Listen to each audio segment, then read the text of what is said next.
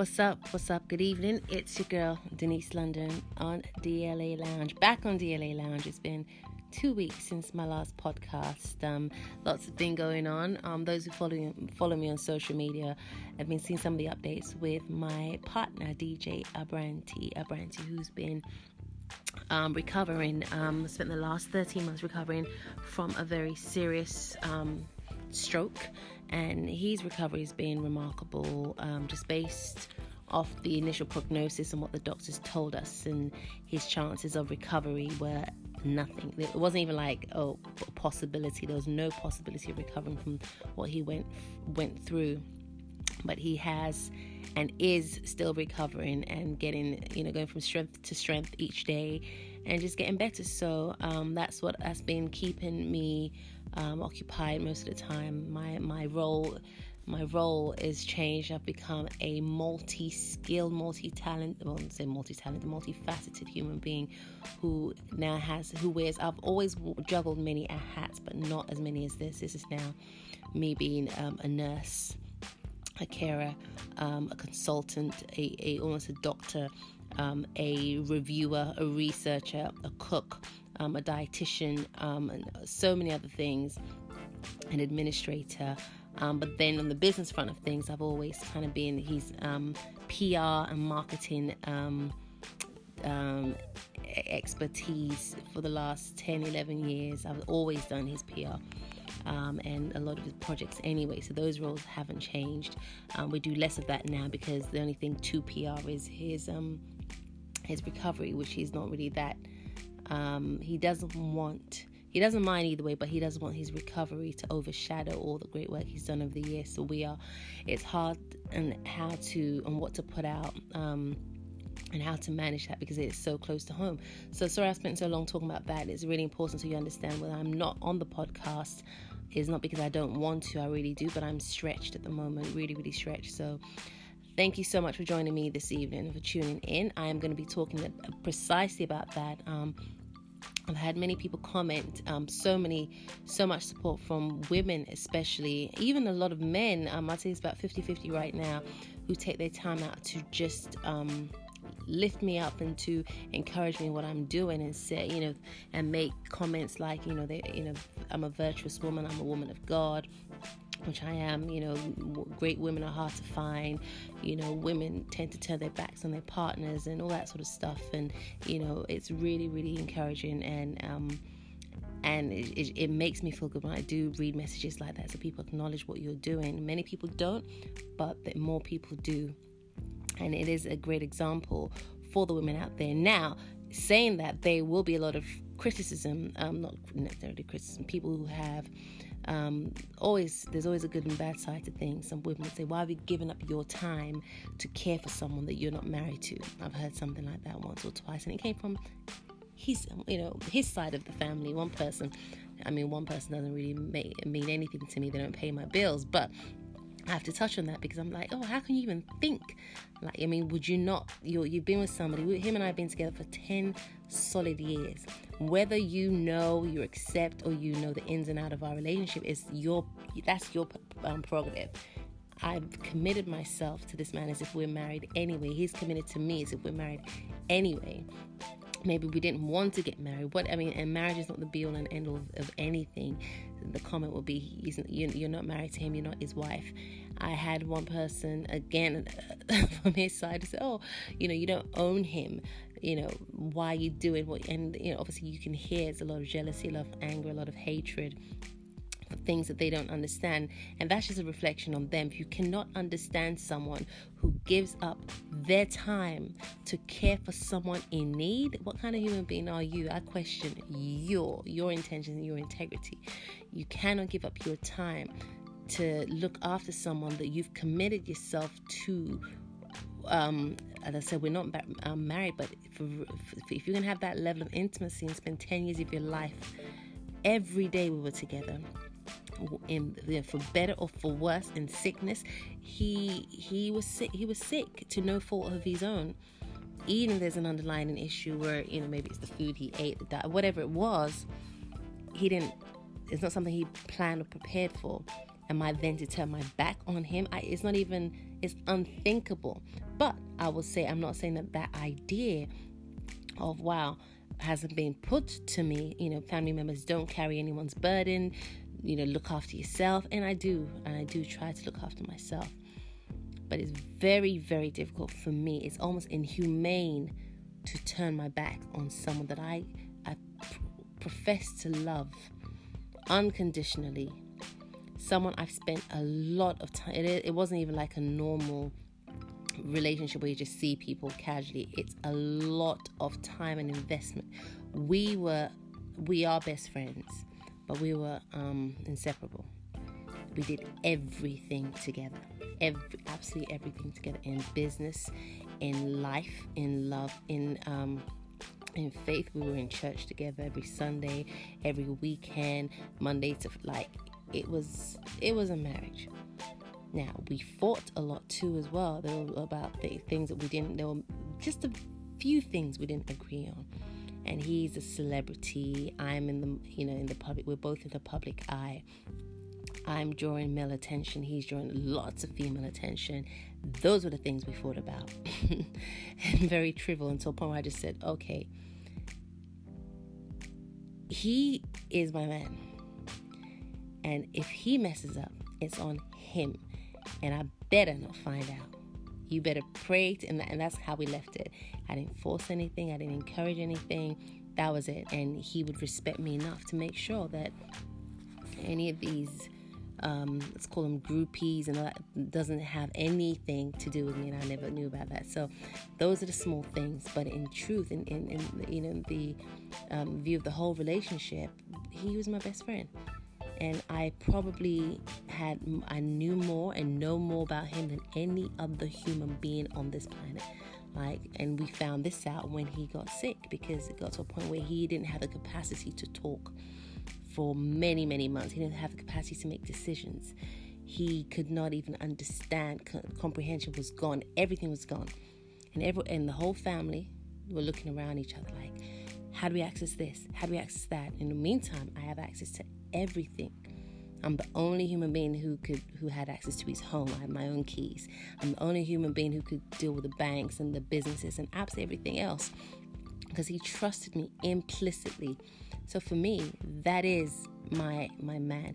And to a point, I think love had a lot to do with it, but that was not the main reason. It is just listening to God and what God is instructing me to do, because the way I had to go about things, from the medical side of things to caring to him, just even recovering and knowing what to do, that was now, love was one element, but it was God. God has had full and total control, and I was listening, and I had to submit myself, and there were many sacrifices I had to make as well, which meant stripping myself of every negative energy, every negative spirit, every negative person, every negative word, absolutely everything, just so I can hear the instructions of God. I saw very clearly that God was in this, and therefore, in order for him to continue working through, using me as I see it, I had to be as righteous as humanly possible.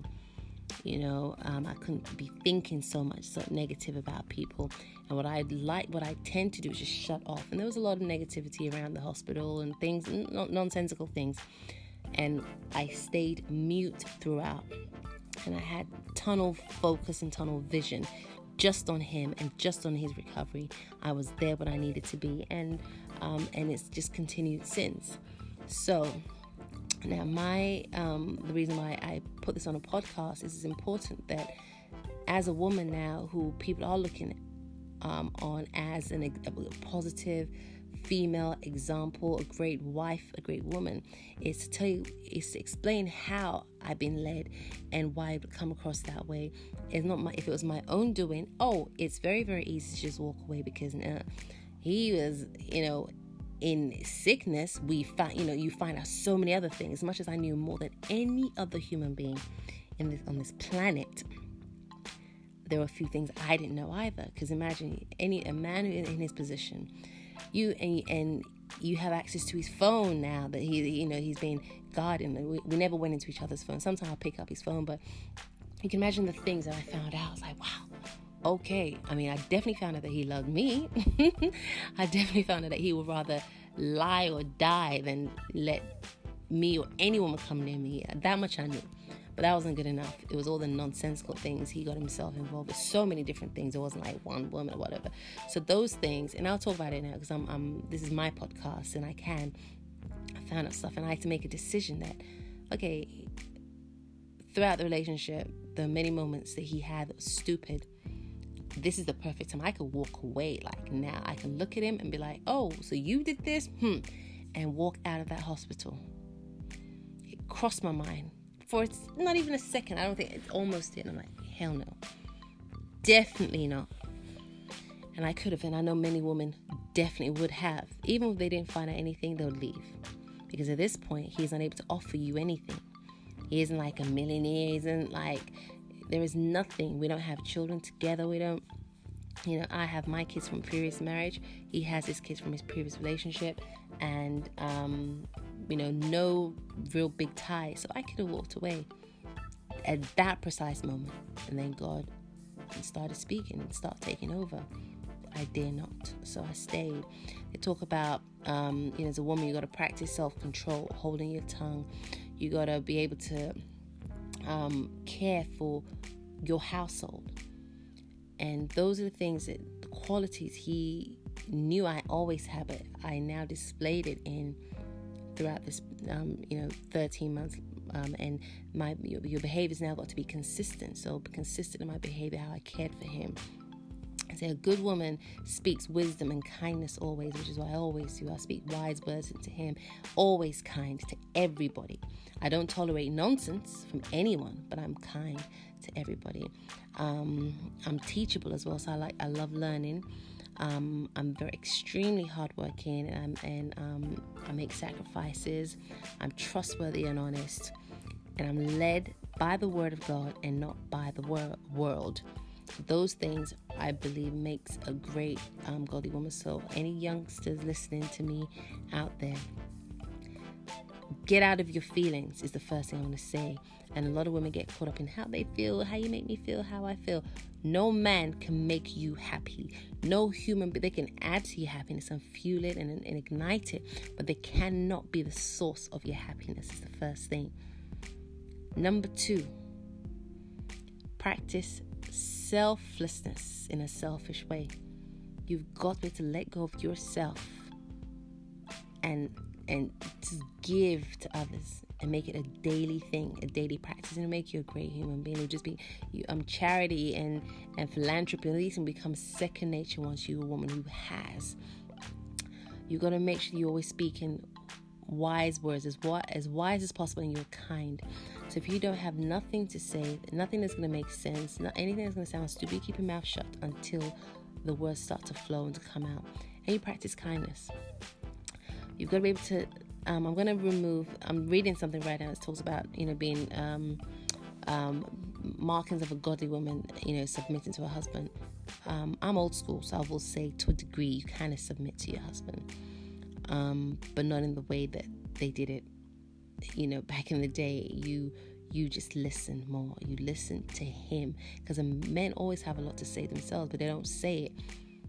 They sometimes just love that silence, and you there nodding your head as if you're hearing them you're listening without hearing them. So you've got to give your man that opportunity to, just to express himself in a non-expressive way, and make sure you understand, and you don't force anything. Don't try and teach them how you want things to be done, how you want them to love you. Forget all of that stuff. It doesn't work. Just be you, but make sure you are approachable, accessible, understanding, and not reaching. And I say reaching is not desperately trying to get him and get anything off him, not attention, nothing. And he will submit to you. Make sure that you're hardworking. You're not somebody who just expects, and make sure you're trustworthy. Make the words that come out of your mouth be as sweet like honeycomb, and be real and be true. Don't hide anything. Don't lie about anything. Doesn't matter what he's doing. No jealous. People try and get each other back and all that kind of stuff. Remove it. It doesn't work either. It's rubbish. You're lying to yourself, you're lying to your relationship. And make sure, most importantly, the Word of God, the Bible, is what leads you. God leads you and not the world. You're not led by the Instagram, the expectations of the world.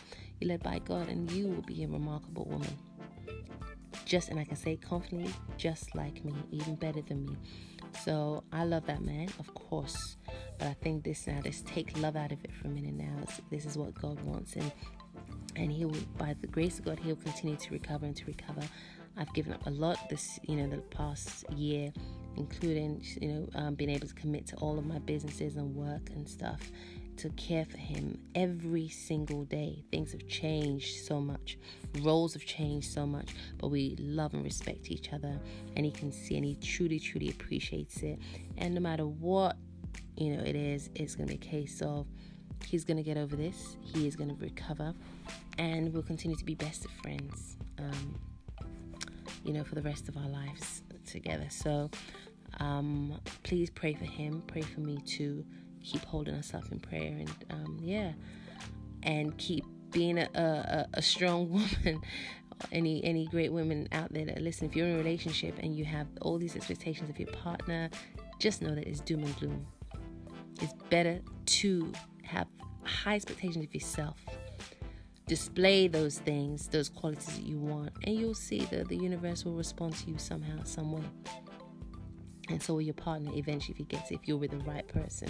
And you could have just made a bad decision and you're forcing something that's probably never going to happen. I'm going to do another podcast after this one and talk about the infidelity of these men who love their women, but yet can still be unfaithful in the worst type of ways, and still love their women in the best type of ways. So it's your girl, Denise London, wrapping up from tonight. The markings of a godly woman, the markings of a great woman, and holding your man up high. Secure the bag. Have a good night. God bless.